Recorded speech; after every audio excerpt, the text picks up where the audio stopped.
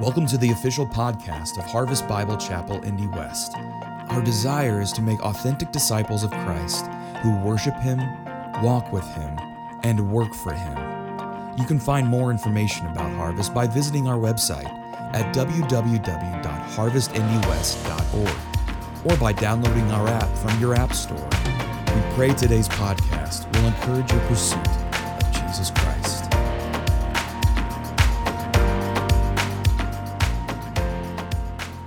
Open your Bibles to Matthew chapter 8 and 9. Matthew chapter 8 and 9. You've heard me multiple times now say that we're studying through the book of Matthew, and I've kind of grabbed the altitude of 15,000 feet.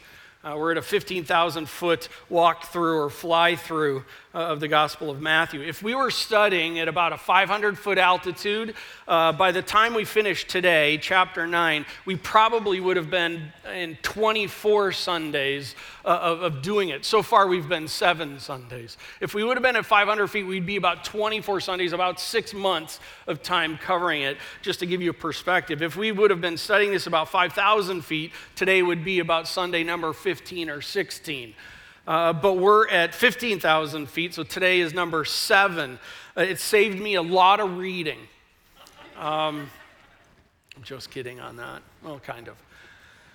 But we're week number 7. I want for you to understand this because part of my objective is that I want to equip you on how to study God's Word. And one of the ways of doing that is at 15,000 foot altitude. By the way, 5,000 foot is wonderful. 500 foot, wonderful. All of them are viable and worthwhile approaches to studying Scripture as we go through it. And with each of those kind of altitudes, there's key questions that come up and you ask about how you are studying through them, whether it's paragraph by paragraph, chapter by chapter, or section by section of it. In fact, if we were going to be doing this at 35,000 foot altitude, we would be doing the entire Gospel of Matthew in one Sunday. It would be just like a big picture overview of it. But what we are asking in the key question of this at 15,000 feet is, what is Matthew's core authorial intent? Matthew is the human writer being moved along by the Spirit of God. Matthew is writing in such a way that he is moving an idea. He has an intention. He's not just telling a story.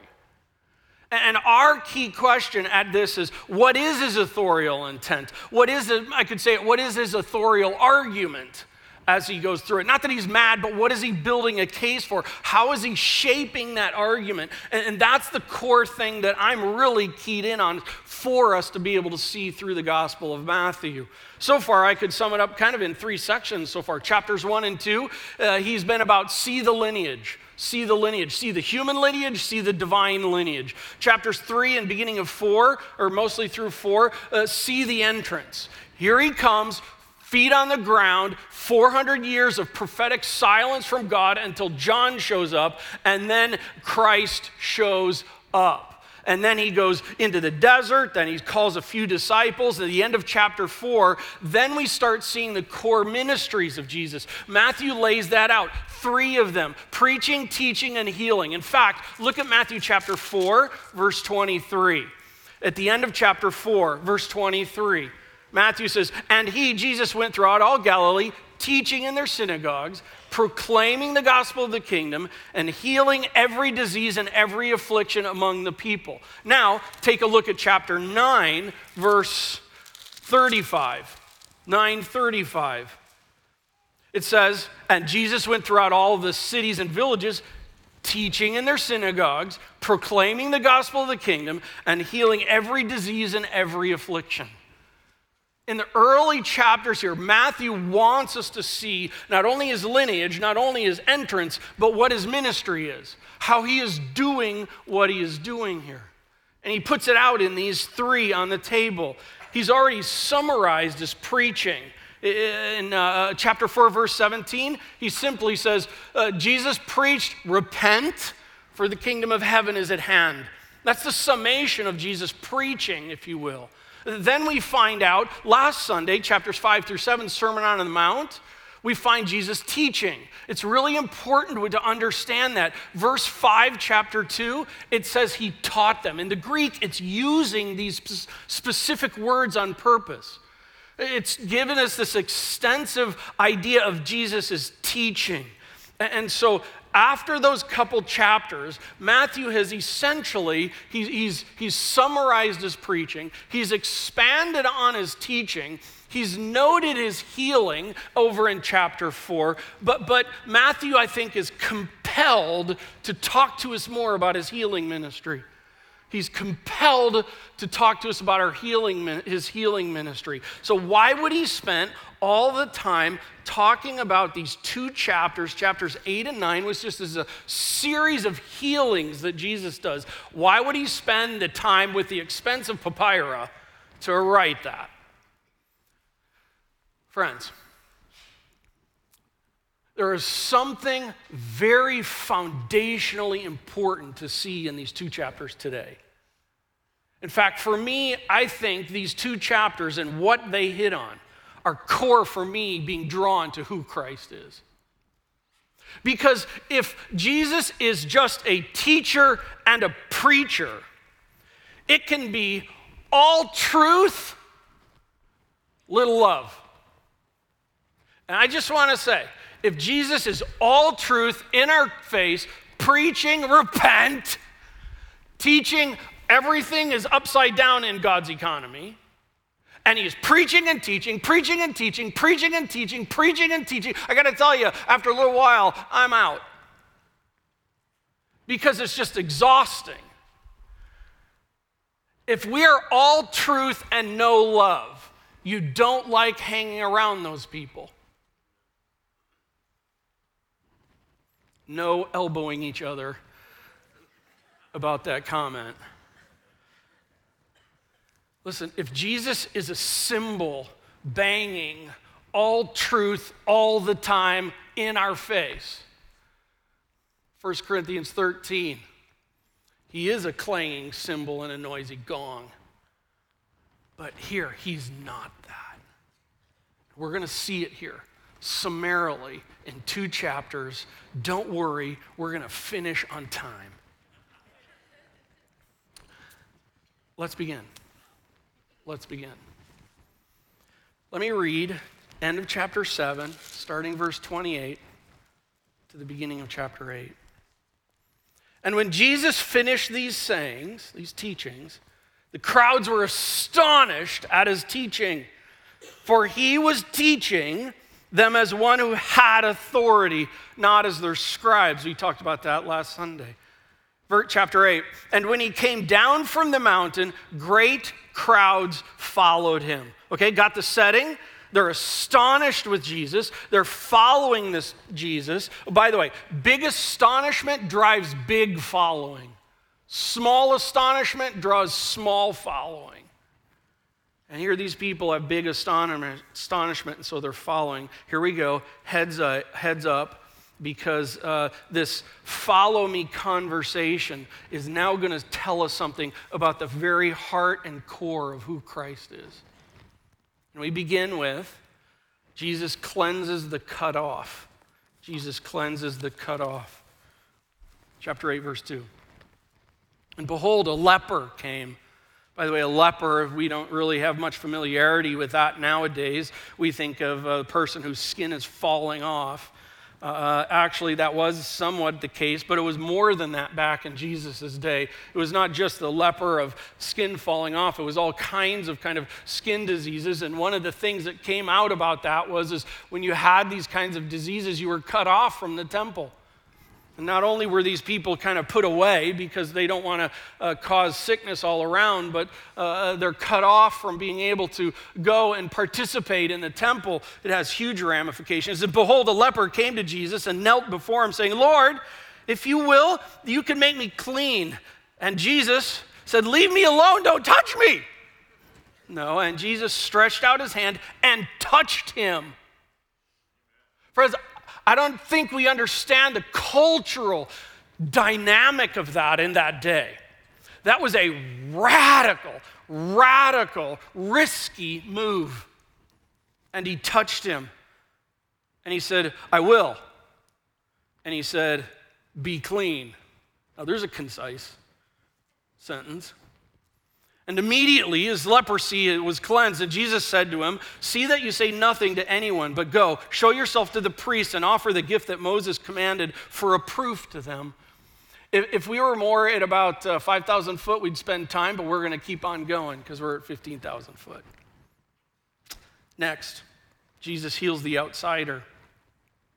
When he had entered Capernaum, a centurion came forward to him, appealing to him, "Lord, my servant is lying paralyzed at home, suffering terribly." By the way, a centurion, that would be a Roman centurion. That would mean that this man is a Gentile. That would mean that this is a Gentile servant. Can I just say, back in that day, it doesn't get much lower than that on the whole structural line of economy. He's a Gentile, and this is a Gentile servant. And Jesus said to him, "I will come and heal him." But the centurion replied, "Lord, I am not worthy to have you come under my roof, but only say the word and my servant will be healed. For I am a man under authority, with soldiers under me. And I say to one, 'Go,' and he goes, and to another, 'Come,' and he comes, and to my servant, 'Do this,' and he does it." And when Jesus heard this, he marveled. And he said to those who followed him, "Truly I tell you that no one in Israel have I found such faith." Remember, this is a Gentile.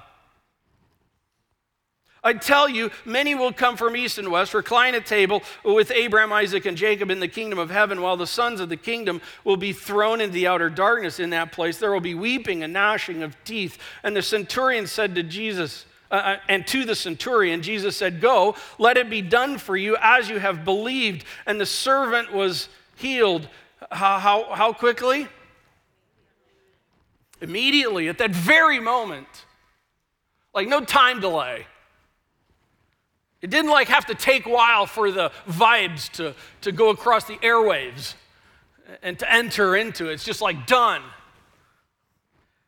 If we were at 5,000 feet, we'd spend more time talking about the wonderful things, but I am so setting you up for incredible lunch conversations today and incredible times in God's Word this week.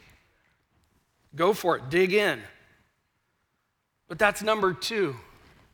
Number 3, Jesus cures the mother-in-law. No jokes. Yes, Jesus cures the mother-in-law too. And when Jesus had entered whose house? Peter's house. He saw his mother-in-law lying sick with a fever.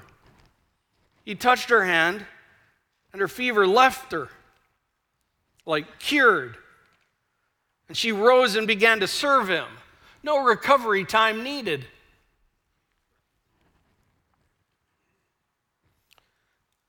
That evening, they brought to him many who were oppressed by demons, and he cast out the spirits with a word and healed all who were sick. This was to fulfill what was spoken by the prophet Isaiah. He took our illnesses and bore our diseases. He cleanses the cut off. He heals the outsider. He cures the mother-in-law. Are you impressed? We should be. Because who has the authority to do this? Who has the power to do this? Who has the right to do this? I mean, I think we could all agree this is beyond the normal human. Agreed? Agreed. A question as I go through just these 3, is there any promise in the text that these miraculous healings experience would be everyone's experience on earth? No, actually. Why do I bring that up? Be very careful as you're studying God's Word. Narrative is descriptive, not prescriptive. Narrative text, which is what this is, telling about events that happened, is what happened at that time, in that moment, for that reason. And oftentimes a lot of bad theology comes out of taking narrative text and applying it as though it is the standard for all things. Narrative is descriptive of what happened, not prescriptive for all times, all things, all situations. In fact, verse 17 points out the purpose. It points out here that Matthew is really listing these because he's helping us to see, because we weren't there, he's helping us to see and understand that Scripture had said that the Christ would come healing diseases. And so this is what he is doing. I mean, it's kind of like there's a puzzle out there that Matthew is helping us put the pieces together. He begins Matthew chapter 1, verse 1. This is Jesus the Christ, essentially. And then he's putting the pieces in place for us to be able to see. And this is one of them. Scripture said that the Messiah would come and he would do healings. And we see this one doing that. It's one more piece pointing us to who Jesus is in the whole redemptive picture of God's plan. And then we have this follow me conversation, I'm calling it. You can see it in your notes there. There's a follow me conversation. Matthew inserts one more of these in here. Note this, there's healings, and then there's a conversation about following him. By the way, pulling off of what we just saw at the end of chapter 7, teaching and your astonishment with Jesus' teaching impacts your following of Jesus. When you are astonished by Jesus, you will follow him.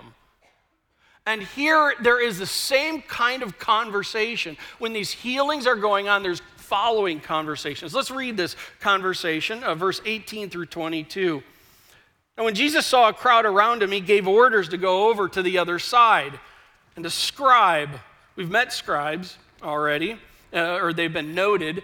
Jesus taught unlike the scribes. And now here's a scribe. I wonder if he's going to be ticked or what he's going to do.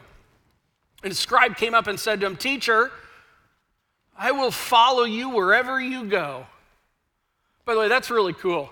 Because not only was the average person who heard the Sermon on the Mount incredibly stunned and astonished by Jesus' teaching, but even the teachers were astonished with his teaching.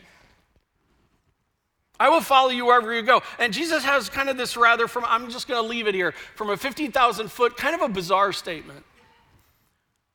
And Jesus said to him, "Foxes have holes and birds of the air have nests, but the Son of Man has nowhere to lay his head."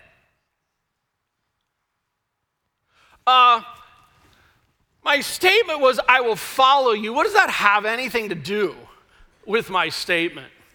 I don't have the time to go into it, but I would encourage you to consider and look into it.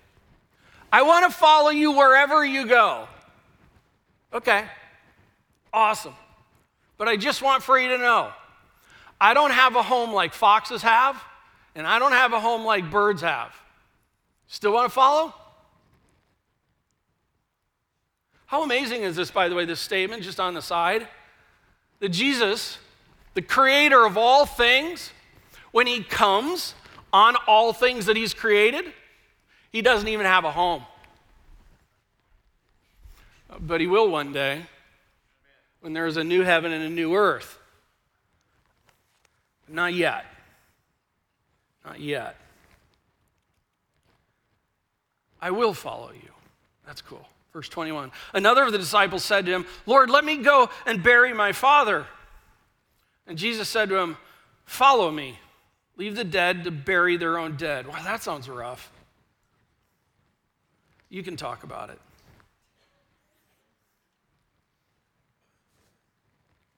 Back to the miracles. Jesus calms the fearful. Oh, one of my favorite accounts in all of Scripture. Mark chapter 4 expounds it. And when he had gotten into the boat, his disciples followed him. Mark chapter 4, these are his 12 disciples, essentially. And behold, there arose a great storm on the sea. By the way, I forgot to mention one thing. All of these accounts are not in chronological order.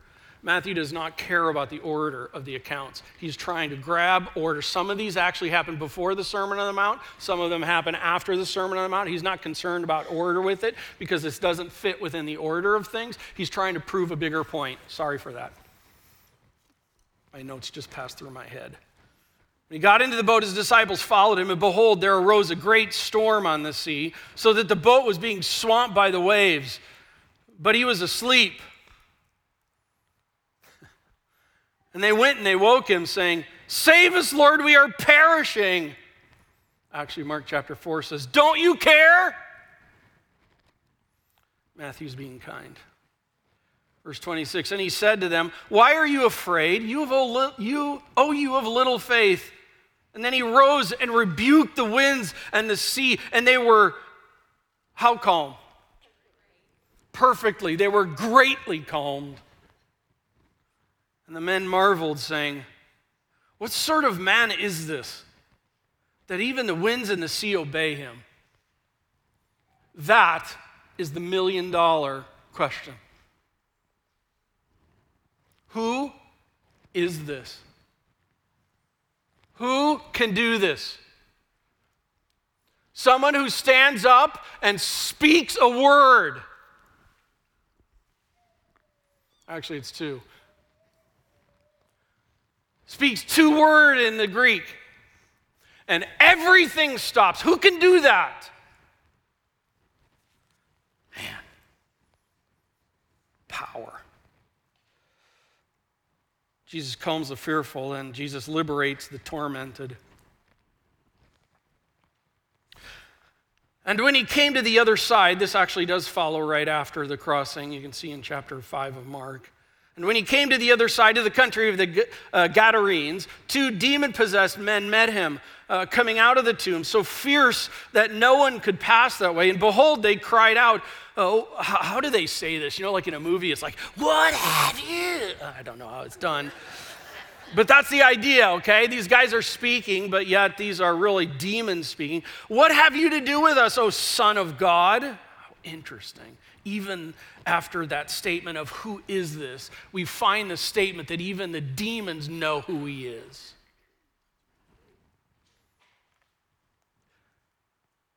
Have you come here to torment us before the time? Ooh, lunch conversation. Now a herd of many pigs was feeding at some distance from them. The demons begged him, saying, if you cast us out, send us away into the herd of pigs. And he said to them, go. Matthew's just so succinct. Go. So they came out, went into the pigs, and behold, even demons obey. And the whole herd rushed down the steep bank into the sea and drowned in the waters. The herdsmen fled, and going into the city, they told everything, especially what had happened to the demon-possessed men. And behold, all the city came out to meet Jesus, and when they saw him, they begged him to leave their region. How intriguing is that? He liberates the tormented. Chapter 9, Jesus remedies the paralyzed. And getting into a boat, he crossed over and came to his own city. And behold, some people brought to him a paralytic lying on a bed. And when Jesus saw their faith, by the way, how cool is that? He saw their faith. He said to the paralytic, take heart, my son, your sins are forgiven. And behold, some of the scribes said to them, this man is blaspheming. Why is he blaspheming? You tell me. Yeah, who can forgive sins? Who walks around and goes, your sins are forgiven. Your sins are forgiven. If I was doing that, throw me out. I have no authority to do that. And that's why they were upset, and they should be. Jesus is making a divine statement that only divinity can make. But Jesus, knowing their thoughts, said, why do you think evil in your hearts? For which is easier to say, your sins are forgiven, or to say, rise and walk? But that you may know that the Son of Man has authority on earth to forgive sins. And he then said to the paralytic, can you just imagine this confrontation where these dudes are like, you're a blasphemer. He's like, I know exactly what you're thinking. By the way, watch this. Rise, pick up your bed, and go home. And he rose, bam, and went home. And when the crowd saw it, they were afraid. By the way, what an interesting statement. They were afraid, and they glorified God, who had given such authority to men. He calms the fearful, he liberates the tormented, he remedies the paralyzed. And then we have this other follow me conversation. Verse 9, as Jesus passed on from there, he saw a man called Matthew sitting at the tax booth. And he said to him, follow me. Matthew, I wonder if that's the same Matthew. Yeah, it is. And he said to him, follow me. And he rose and he followed him. And as Jesus reclined at table in the house, behold, many tax collectors and sinners came and were reclining with Jesus and his disciples. You got to understand, a rabbi, a teacher, and the the ones from your own people who you dislike the most, who you think should be the last people invited to this get-together, they are together with him. And when the Pharisees saw this, they said to his disciples, "Why does your teacher eat with tax collectors and sinners?" But when he heard it, he said, "Those who are well have no need of a physician, but those who are sick. Go and learn what this means. I desire mercy and not sacrifice, for I came not to call the righteous, but sinners." And all God's people said, "Follow me."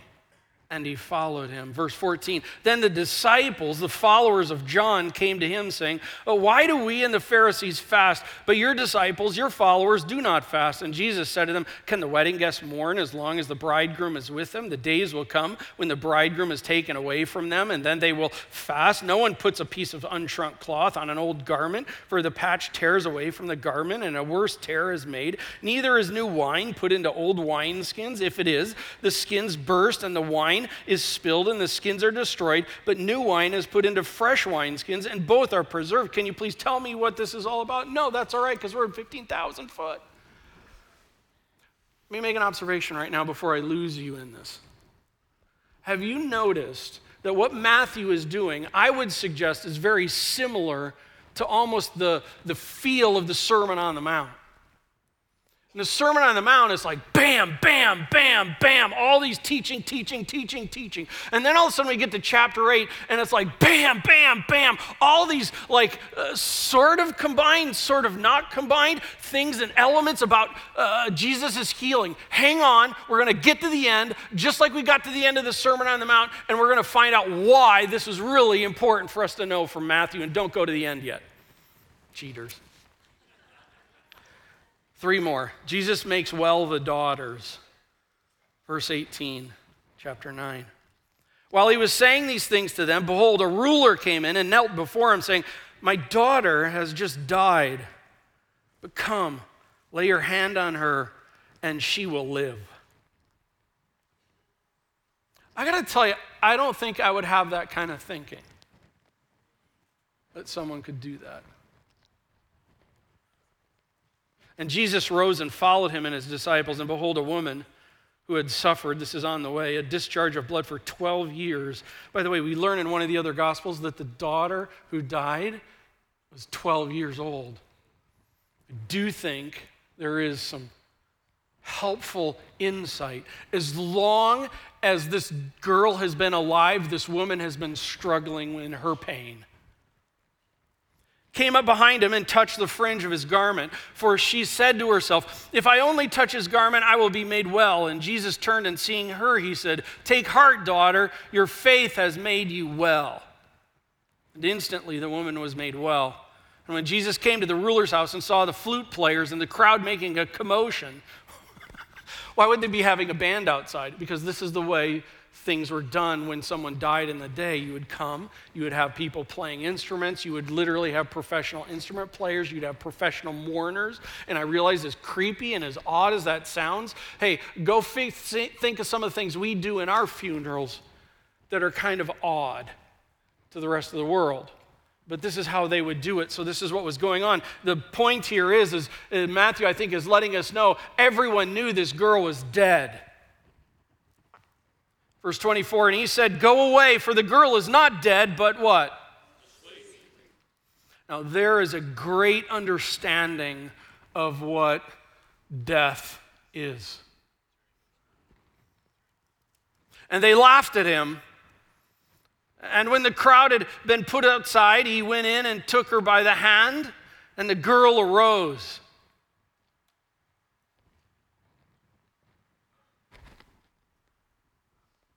I'm pausing for emphasis. He came into a dead body, grabbed her hand, and she what? And the report of this went through all that district. He makes well the daughters. Jesus gives sight to the blind. And as Jesus passed on from there, 2 blind men followed him, crying aloud, "Have mercy on us, Son of David." When he entered the house, the blind men came to him, and Jesus said to them, "Do you believe that I am able to do this?" And they said to him, "Yes, Lord." And then he touched their eyes, saying, "According to your faith, be it done to you." Be very careful how you grab a hold of that understanding. Being at 15,000 foot, one of the things that's really hard for me today is I want to dive into a number of these things. But there's a tendency to grab a hold of this and get the idea of when we man up our faith, when we woman up our faith, then Jesus responds. I'm going to kind of leave it there and let you study God's word. I mean, he's not going to tell us. Yep. Verse 30. And their eyes were opened. And Jesus sternly warned them, "See that no one knows about it." But they went away, spread his fame through all that district. Actually, I could totally see why. I mean, I think I'd be kind of excited myself. And a little bit confused. Why not? We'll just leave it there because that's all that Matthew says. And then the last one, Jesus gives speech to the mute. As they were going away, behold, a demon-oppressed man who was mute was brought to him. And when the demon had been cast out, the mute man spoke. And the crowds marveled, saying, "Never was anything like this seen in Israel." But the Pharisees, boo, said, "He casts out demons by the prince of demons." Seriously, boys?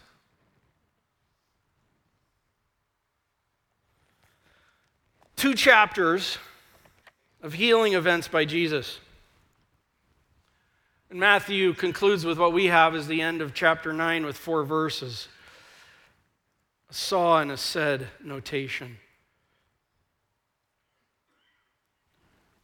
By the way, I think this is both the conclusion of 8 and 9 and the introduction to chapter 10. And at the outset this morning, I said that Matthew tells us something from a high-level view of chapters 8 and 9 that are absolutely foundational as followers and disciple makers for Christ. Let's look and see what he says. Verse 35. And Jesus went throughout all the cities and villages, teaching in their synagogues, proclaiming the gospel of the kingdom and healing every disease and every affliction. I think Matthew is bringing back what he said in chapter 4, and he's kind of bringing almost this parenthetic statement again, helping us to understand. He's emphasizing and showing us Jesus is preaching, his teaching, and his healing. Now look, verse 36. When he who? Jesus. When he saw the crowds, he had compassion for them because they were harassed and helpless like sheep without a shepherd. I'm going to pause there.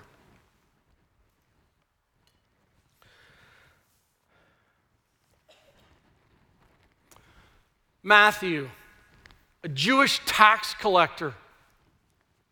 That meant that he was one in his own community of his own people that was highly despised. He was viewed as a traitor.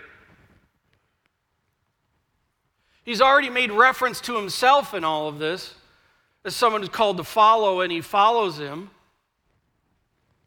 And yet someone who has been in that situation and then comes to meet Christ, what is one of the things that absolutely astounds a person in that situation who meets someone like Jesus? Answer, that they love him. That this rabbi would spend time with the tax collector and all his sinner friends. I got to tell you, I love that. Love that. By the way, this compassion is not a pity. It's a deep sense of draw. Paul summarizes his ministry, 1 Thessalonians 2:8. We loved you so much that we were delighted to share with you not only the gospel of God, but our lives as well, because you had become so dear to us. He wraps that whole verse explaining how he did ministry with this idea of my love for you, how dear you became to me.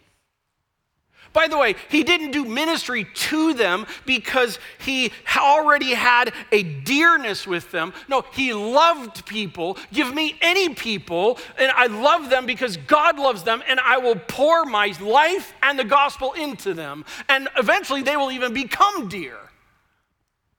That's what 1 Thessalonians 2:8 is saying, and that's what Jesus is doing here. He is preaching, repent. He is teaching to turn everything inside out and upside down. And he is not the all-truth guy. He is the Ephesians 1 truth in love. With compassion. This is not a momentary series of ideas. I think Matthew is giving us a sense and pulling it together here at the end that when he sees crowds, when he sees people, he has a sense of draw to them that is filled with a love for them.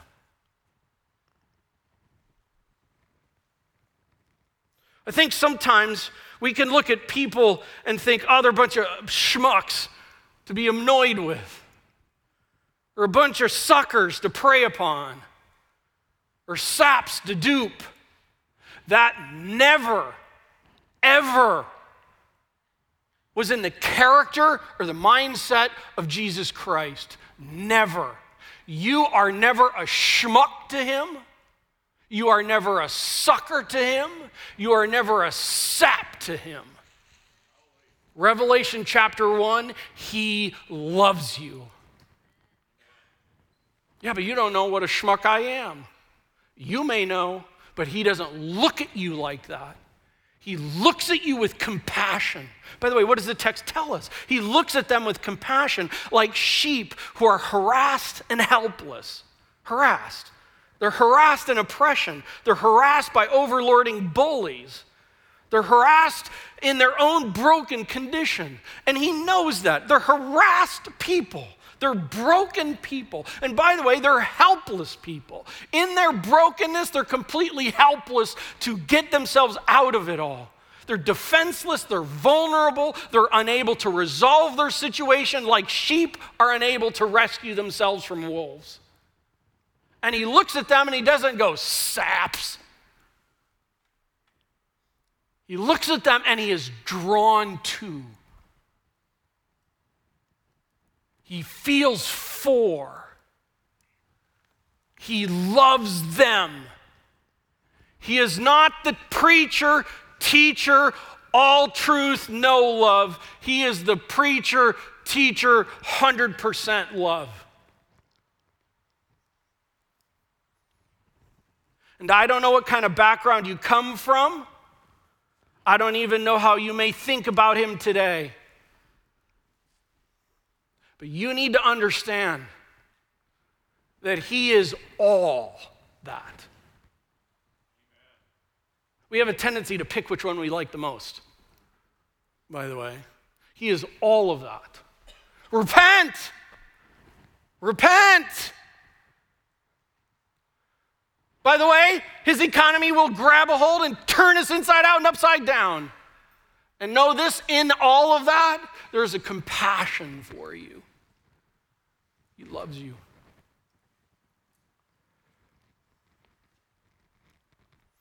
List on the screen. He cleanses, he heals, he cures, he calms, he liberates, he remedies, he makes well, he gives sight to, he gives speech to. These are all restoring works. By the way, this is just a taste of the full restoring work of the Savior. Revelation 21. Then I saw a new heaven and a new earth. And behold, the dwelling place of God is with man, and he will dwell with them, and they will be his people. And God himself will be with them as their God, and he will wipe away every tear from their eyes, and death shall be no more, thank you, God. Neither shall there be mourning, nor crying, thank you, nor pain anymore, for the former things have passed away. And there is an already not yet reality to this. He has not just come to teach and preach, he has come to restore.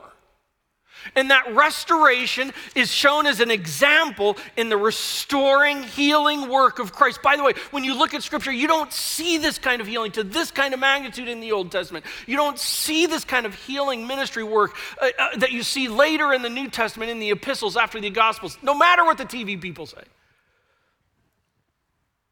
This is something that is uniquely dynamic of Christ is showing us here, that when he comes to do a work, he comes to do a restoring work. And that is going to build to a complete and final and full work of restoration. We are not going to be stuck like we're stuck now forever. And there's hope in that, isn't there? I mean, I tell you, I want to be, as a broken person, I want to be drawn to someone who restores, and this is the one who restores. The gospel, Jesus Christ, restores. And then lastly, verse 37. Then he said to his disciples, "The harvest is plentiful, but the laborers are few. Therefore, pray earnestly to the Lord of the harvest to send out laborers into his harvest." He saw them and had compassion, and then he said something. Out of the compassion for people, he calls his own to enter in that ministry with him. What kind of ministry? If you will, a preaching repent, a teaching. His economy is turning us upside down and inside out, and with a compassion for people, a genuine love for people, broken people all around. The harvest is plentiful. Labors are few. But what is the exact call of the text? Answer: to pray. By the way, I don't think he is just saying this to his 12 disciples. I think at this point in time, he's referring to a group of followers. And then what comes next? Interesting. Next Sunday.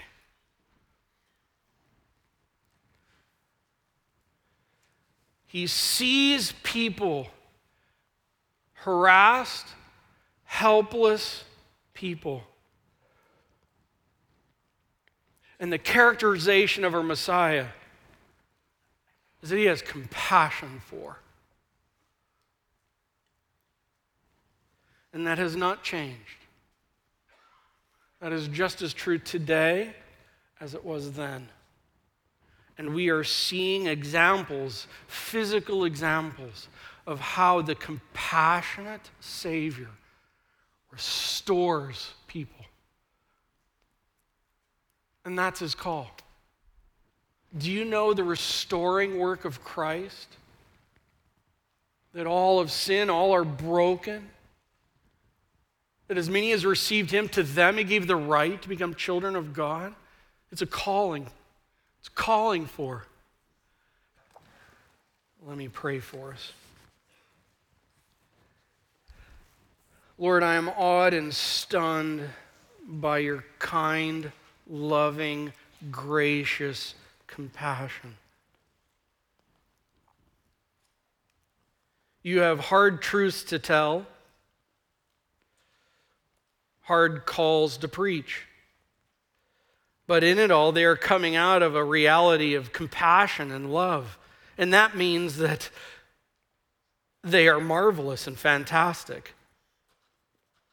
And you have just given us a whole listing of these healing works, these restoring works that you do. These are just physical restoration works. They're just an example of, they're just a picture of the reality that you are not just doing a restoring work on helping people to talk who can't talk. You're about something far, far, far greater than that. You're about a restoring work that goes all the way down to the broken condition of our souls.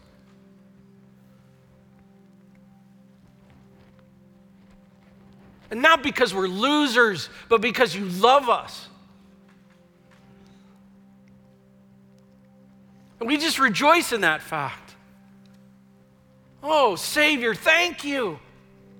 Father, thank you for how you have done a redeeming work in the lives of people. And God, I would pray if there's anyone in here this morning who doesn't know what it is to have a real, viable relation that has not entered into relationship with Christ like this. It is more than just an idea. It is a person that we enter into relationship with through the work of the cross.